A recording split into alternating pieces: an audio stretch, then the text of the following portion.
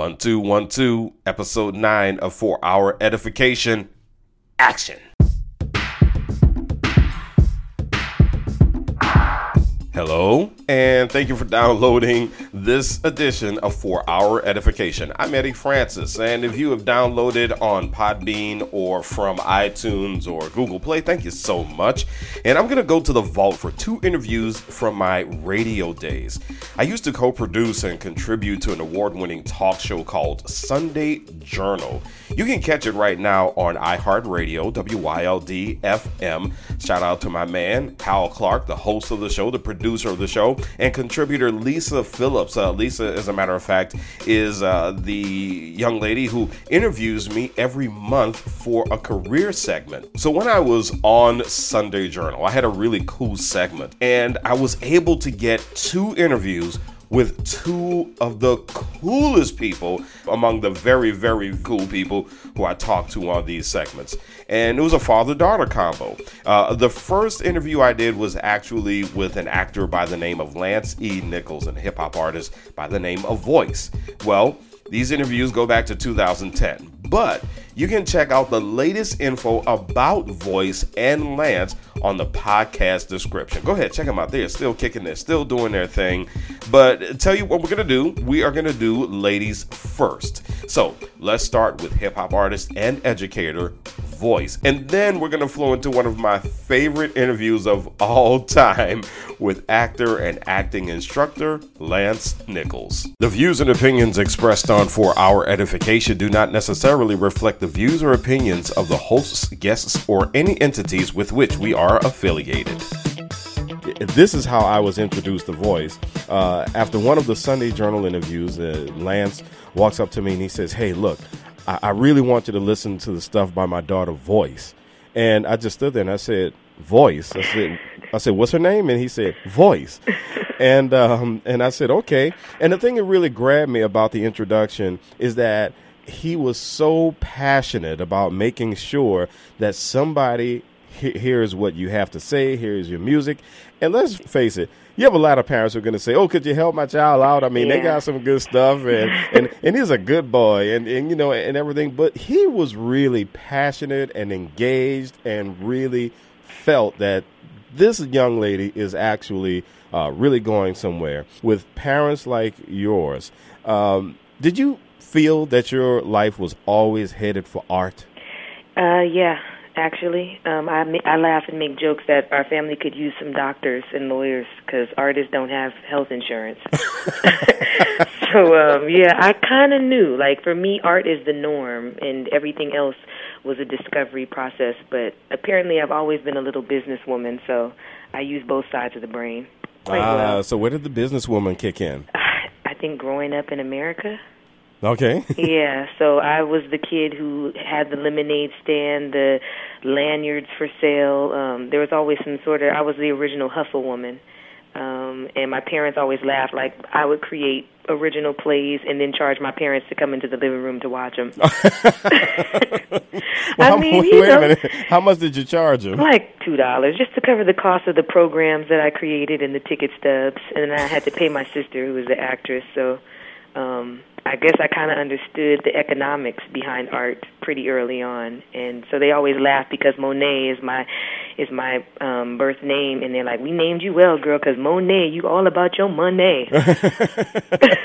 Now, one of the things that you do, Voice, is you're an artist in residence with the KidSmart program at McDonough City Park Academy. And you just mentioned that you would charge your parents for your performances, which is hilarious to me. I just did performances for my parents. I didn't think to charge them. But how do you recognize a child who has that kind of industrious nature in him or her? You know, they're the ones who are asking all the questions. And I just try to present as much as I can to my students and just all the children that I come into contact with. And there's always a couple that are pushing it beyond the art that I'm presenting to them, and they're thinking about how they would go about presenting it to their communities and to the people that they know. And I always spot those kids. You know, I do music residencies, and then there's kids who always come to me with questions about managing and producing. And then when we get with the older kids, I do a whole behind the scenes in the music industry, because a lot of young people think that the only people making money are the people that we see. And I really help them to understand that the people making the most money are the people we don't see. And they'll just come at me and just be honest about what their intentions are, and I let them know there's many, many roles to be played and a lot of money to be made.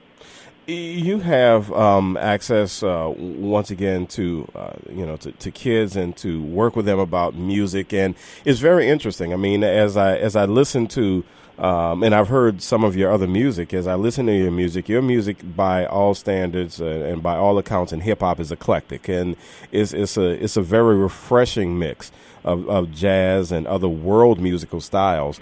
But with a lot of the kids today, especially in New Orleans, they really only hear one thing when it comes to rap and hip hop. So how do the kids that you work with Kid Smart and any other program that you work with, how do they connect with your musical style? It's interesting that you say that, because I actually did a performance yesterday at McDonough City Parks. They had a poetry hip-hop jam, and I was the musical guest. And the younger kids, I work with them very closely. The older kids, I haven't started working with them yet, so they see me around the school, and they assume I'm like a dance teacher. Sure. And I was pretty femininely dressed, because that's just me. I'm a grown woman. And they were all looking at me in shock when I started rapping, because I think they were having a hard time processing it. Yeah. Mm-hmm. Afterwards, they really enjoyed it, and then when I came back later, they said, "Oh, that's Miss Boyce, that's the rapper."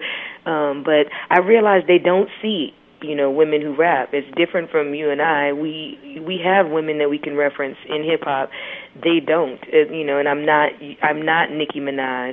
Right. So they're like, well, who is this woman? But they do appreciate it, and I make it a point to play a variety of different hip hop for the kids, because I realize kids now, not just here in New Orleans, but everywhere, aren't getting choices in what they hear.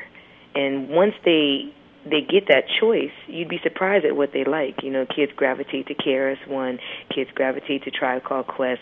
They really seem to take to Arrested Development, which is interesting. Because Arrested Development was always this kind of question mark when I was younger as Sure. to how they became so successful in the climate of hip-hop at that time. And so for you, music education is obviously a big deal. How do they respond to the other parts of music, especially the business side, when you talk to them? The older kids really seem to take to it. I think that we, as Americans, can't help but have capitalism ingrained in the fabric of who we are. And I realize this more whenever I go abroad, that we constantly are thinking about how to turn a buck, whether we understand that or not. So kids here definitely have that mentality, and for them to have an outlet that is legal, that is productive, they really move towards that. Not everybody is a performer, but some people have the vision for the person who's the performer. So my older kids, they really enjoy breaking off into groups and people having defined roles of who's going to do what. There's some people who write. We do a ghostwriting workshop. So some people really are excellent writers, but they know that they will never be that person on stage to perform it, so they give it to the person who's the ham in the class, and that person performs it. I've had many marketing lessons, which have come out better than I would have even anticipated from 7th, 8th graders. But they understand it because they're constantly being sold something, and in media, so they don't, they get it without even being taught how to get it. You do a lot of your touring, and you do a lot of your music in Europe. You've had an impact in Europe, and so. That being said, I'm going to ask you this point blank. Are European music listeners simply more open-minded than American music listeners? Without getting too specific, I would say that there's less of a system of bureaucracy in music in Europe. Okay. And there's much more appreciation for musicality. I think it's why they snatched up our jazz musicians. They snatched up, blues musicians. People of yesterday can easily go to Europe and sell out shows. It's just a different thing. There is an ageism that exists here in the States. They really look for quality and artistic excellence, and that doesn't matter if you are 19 years old or 90 years old. It doesn't matter if you're 120 pounds or 300 pounds. If they like your voice, they like your voice. And it's just, it's a different a different take on it.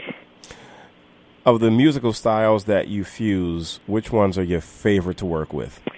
Ooh, I definitely love jazz. You know, I came from a very rich jazz background.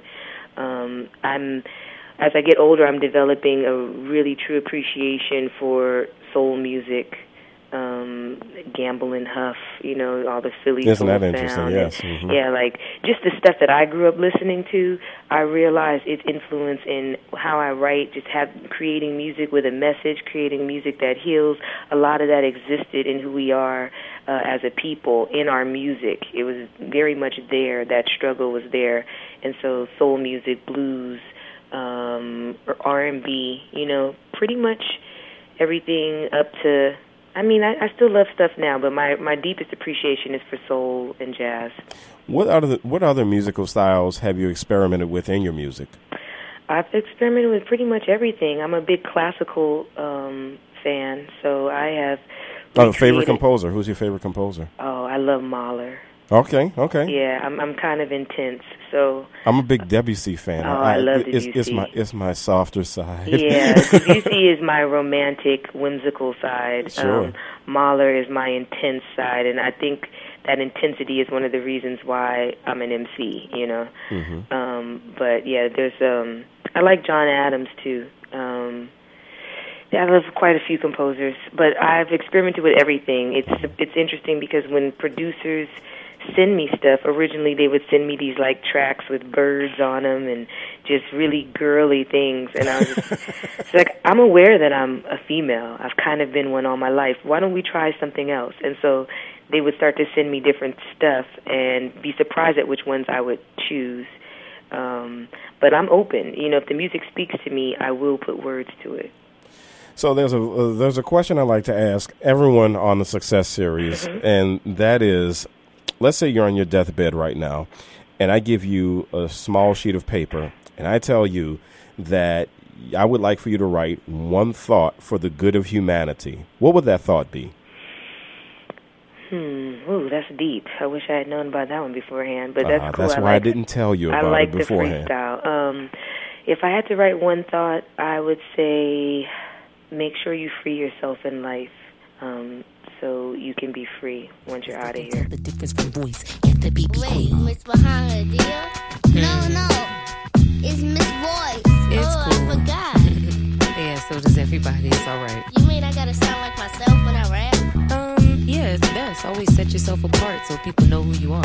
Wait, Miss Voice, have you ever got a bad review? Yes, I have. I don't have no gold chains or money, but I could just rap like me. Gold chain.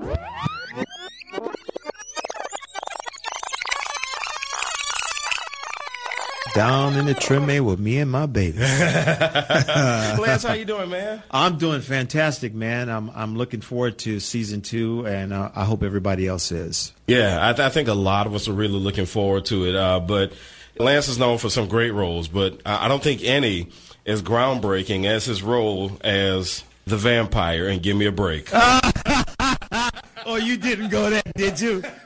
Oh man! But you know what? And I joke with you about that, but man, I'm looking at your listing of movies and television shows, and the first thing that jumps out at me: consistency. I mean, right. You have consistently worked throughout your career. How were you able to achieve that? Because that's a hard thing. For actors. Yes, it is. And at the time when I first started working, I was living in Los Angeles and got married at a fairly young age and started a family. And so trying to balance being a father and a husband and working, the work was consistent. But honestly, man, in the beginning, it wasn't consistent enough that I had also had a little side job. Yeah. So trying to combine all those three things together was very difficult. But I can say unequivocally, I've had the tremendous support of my wife of 31 years. Yeah. Zardis Nichols, who's actually from here. Yeah, the wonderful Zardis. Treme girl, grew up, Lafitte Project and everything. She knows my parents as a matter of fact. Exactly. Well, see, I know your dad too, man. Okay, all right. But she's been a big supporter of mine, and I would say for at least the first 15 to 20 years of our marriage was pretty much the financial backbone. She had the regular job while I was pursuing my career. All right, now this is always a fun or not so fun part for actors. But what was the worst job you had? The worst job I had probably was a telemarketing job selling toner over the phone. Biggest scam in the world, brother. Biggest scam in the world. Went kind of something like this. Hi, this is Lance Nichols with blah, blah, blah. I can't. All right. Yeah, we don't want to do that. I'm calling you because I noticed here on my records that it's time to have your copier service. It looks like it's time for you to order ink. But you know what? I was drinking my coffee this morning and I accidentally spilled some coffee and I can't tell exactly what this model number is. It's kind of blurry. Would you mind going and check your model number for me? Wait a minute. And people would right, go, I'm not lying to you, Eddie. It went just like that. Stop. You didn't have to go with the coffee thing, did Oh, you? yeah. That was part of the script? That was part of the script. And That people is would go, hilarious. oh, hold on one second. It would come back and go, oh, it's a Canon, blah, blah, blah. Oh, yeah, you know, I can make that out now. That's exactly what it says. Well, you know what? It's time for you. You need some more toner. And it was the worst job, man. The worst job. I've done telemarketing, so I'm feeling it. Right. I'm completely feeling it. What about, what was the best side job you had? The best side job I had probably was being a taxi driver, man. I was a cab driver on and off for about 8 years. Primarily worked nights. You meet some very interesting cats at night driving a cab, man, especially in Los Angeles, a city like that. I probably could write a book about the various experiences I had driving a taxi, man. Now, one of the things that that stood out to me when we had our conversation with Voice is that she said that she charged you guys for her performances. Oh man, she's always been an entrepreneur. She let me tell you something. She was like the original Spike Lee. She and her little sister Indigo, they would produce shows for us in the living room at the house. Voice would make the programs. They would build sets made mostly out of cardboard boxes, but they would have lighting, crude lighting, and music. The oldest daughter, Kiki, used to run the music. They would have costumes. They would have wardrobe. So the programs would say something like at that time Voice was going under her birth name, which is Erin. It would say, the name of the play, written by Aaron Nichols, produced by Aaron Nichols, directed by Aaron Nichols, and Aaron Nichols production. And then they would charge my wife and I 50 cents to $1 to watch a play in our own house. So when you think back, I mean, and obviously the Kiki, Voice, and Indigo, I mean, there are obviously some fond memories. A lot of stuff rubbed off. When you take a look at your children, where do you see that Lance Nichols has rubbed off, and where do you see the Zardis has rubbed off? Well, I mean, the musical side, because both of my daughters, well, all three of my daughters actually are very musical, and that side they absolutely get from my wife. My wife is an accomplished jazz singer. I would say just the sheer kind of insanity and craziness they get from me. What was the role that, when you saw the finished product on film or television, you said, you know what? I love what I did right there. I'm happy with it, and this is what it's all about. Maybe not so much a role where you were highly recognized, but the role that just really made you feel that you had a real future in acting. Well, the role I won't say real future. The role that really sort of changed it for me was The Preacher, in The Curious Case of Benjamin Button. The David Fincher film that came out, I believe, in 2008, 2009. And it's interesting because working with a director as accomplished as David was a learning experience for me. That film took me from it sort of raised the credibility factor for me as an actor. And it went from when my agent would pitch me to casting people or directors, it went from, oh, what has he done, to, oh, him? Yeah. Oh, yes, we'll absolutely see him. Yeah. And it's funny because I don't think I'm any different of an actor now than I was before that movie. But the reality is that movie gave me a visibility and credibility that for whatever reason, I didn't seem to have on a national scale prior to that. So that was the movie for me. I thought that movie was exceptional. I really wish that the Academy had felt that way because I felt that film deserved a lot more awards than it received. Yeah, you can't do an interview with an actor without talking about advice. I mean, because there's so many folks out there. I mean, you're teaching folks acting, right? Correct. And there's so many who have that dream, and actors dream hard. That's one thing I know. Actors dream hard. Artists dream hard. Of course. Actors, musicians, whoever. What is the first thing when someone comes to you and says, I've got to be an actor. I got to be like you. I got to be the preacher in Benjamin. I got to be in the movie Brad. I got to do what you're doing. What is the first thing that comes out of your mouth? I would say, well, there's two things. Number one, you absolutely need to be spiritually grounded, whatever that might be for you. It has nothing to do with a specific religion, but you need to be spiritually grounded because there are a lot of nuggets and carrots that are dangled in front of your face when you're in the entertainment business.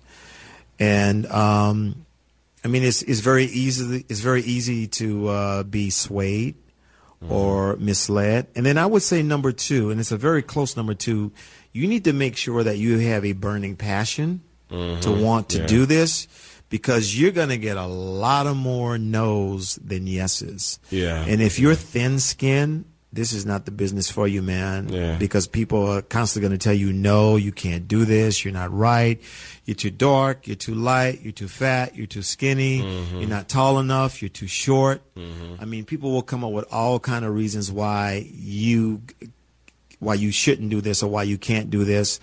Sometimes it's members of the family. Well, why don't you get a real job? Yeah. Why don't you think about pursuing a real job? For some reason, Eddie, and I don't understand this, man. I think it's really kind of unfair because if you have an interest or if you want to pursue any other career that is non-artistic, usually your family members and people are very supportive of that. For example, let's say if you wanted to be a doctor, you don't have to be a world-renowned physician to be considered a successful physician. If you wanted to be an attorney, you don't have to be a world-renowned attorney to be successful. If you wanted to be a teacher, same premise applies. But unless you become a known entity in the entertainment business, whether it be as a visual artist or a performing artist or a singer or dancer, you're not considered successful. And I think that is absolutely wrong. Yeah. Why is it that way? Yeah. You know? And I can completely understand that. I mean, my doing stand-up comedy, you know, one of the things that I always tell people is you are judged by whether or not people laugh. Exactly. Nobody's going to say, hey, man, you did a good job. You know, they're going to say it wasn't funny, you know. Right. And that's pretty much the end of the night for you. I mean, you know, there's no moral victory in doing stand-up comedy when the set doesn't quite go the way that it goes. And that being said, I have to ask you, as far as acting is concerned, how many times on this difficult path, and I got to know it's a difficult path, how many times have you been tempted really to just chuck it all and say, you know what, I'll honestly, Eddie, never. I'm too stubborn or I'm too stupid, or maybe a combination of both. Man, that kind of works for artists, though. Yeah, it does. It does. I've always felt like this was my gift. This was my talent, and everybody has different talents and gifts. And I always felt like I just needed the right opportunity to show someone that I could do what I know I could do. So there's an analogy that I like to use that I think here we in New Orleans would totally understand, man. You know how, and everybody has it, and if you say you don't, you're lying. You know how you see that roach that runs across the floor? Oh, yeah. And then you miss him, you go to step on him, and you go, okay, I'm going to get him the next time he comes out. So you spray down, and you figure, okay, I got him.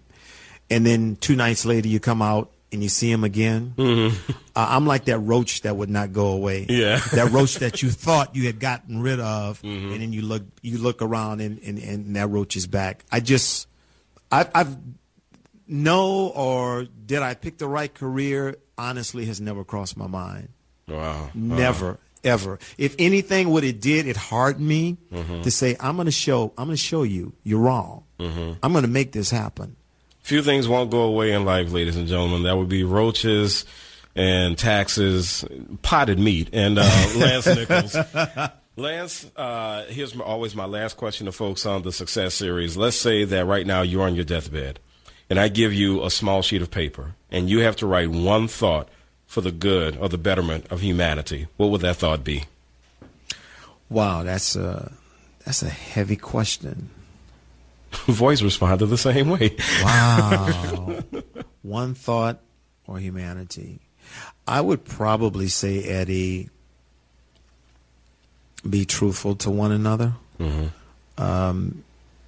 all of my work and my dealings with people, I try to be as truthful as I possibly can. And in the entertainment business, that's a challenge because this business operates from such a position of fear. Everybody's afraid to tell the next person no because they never know if the person that they told on Monday no will turn out to be their boss on Wednesday. Yeah. So I just wish that we could operate from a position of just being truthful and honest with people. And I think that will serve you well in whatever career that you choose. So again, these are throwback interviews that I did in 2010 during my days on WYLD FM's Sunday Journal when I was a co-producer and a contributor. And the first one you heard was hip-hop artist Voice, and the second was her dad, Lance E. Nichols, New Orleans' own. So the next episode is going to be about a phrase that we normally hear when we love to talk about college life. College isn't for everybody. We're going to talk about why we have an issue with that term. Now, this is a young podcast. We're still a baby. I'll tell you which one that I think is really cool. You'll love this one. Episode 4, the mental health benefits of giving. That's a segment that Halima did with her good friend and mental health professional, Leslie Brown. So download that today and share them with friends. You can download here on Podbean, or you can do it on iTunes or Google Play. We would love for you to do that. And, of course, rate us. Send them some comments. We'd love to hear from you. Again, thank you so much for downloading this episode of For Our Edification, and we'll see you for episode 10.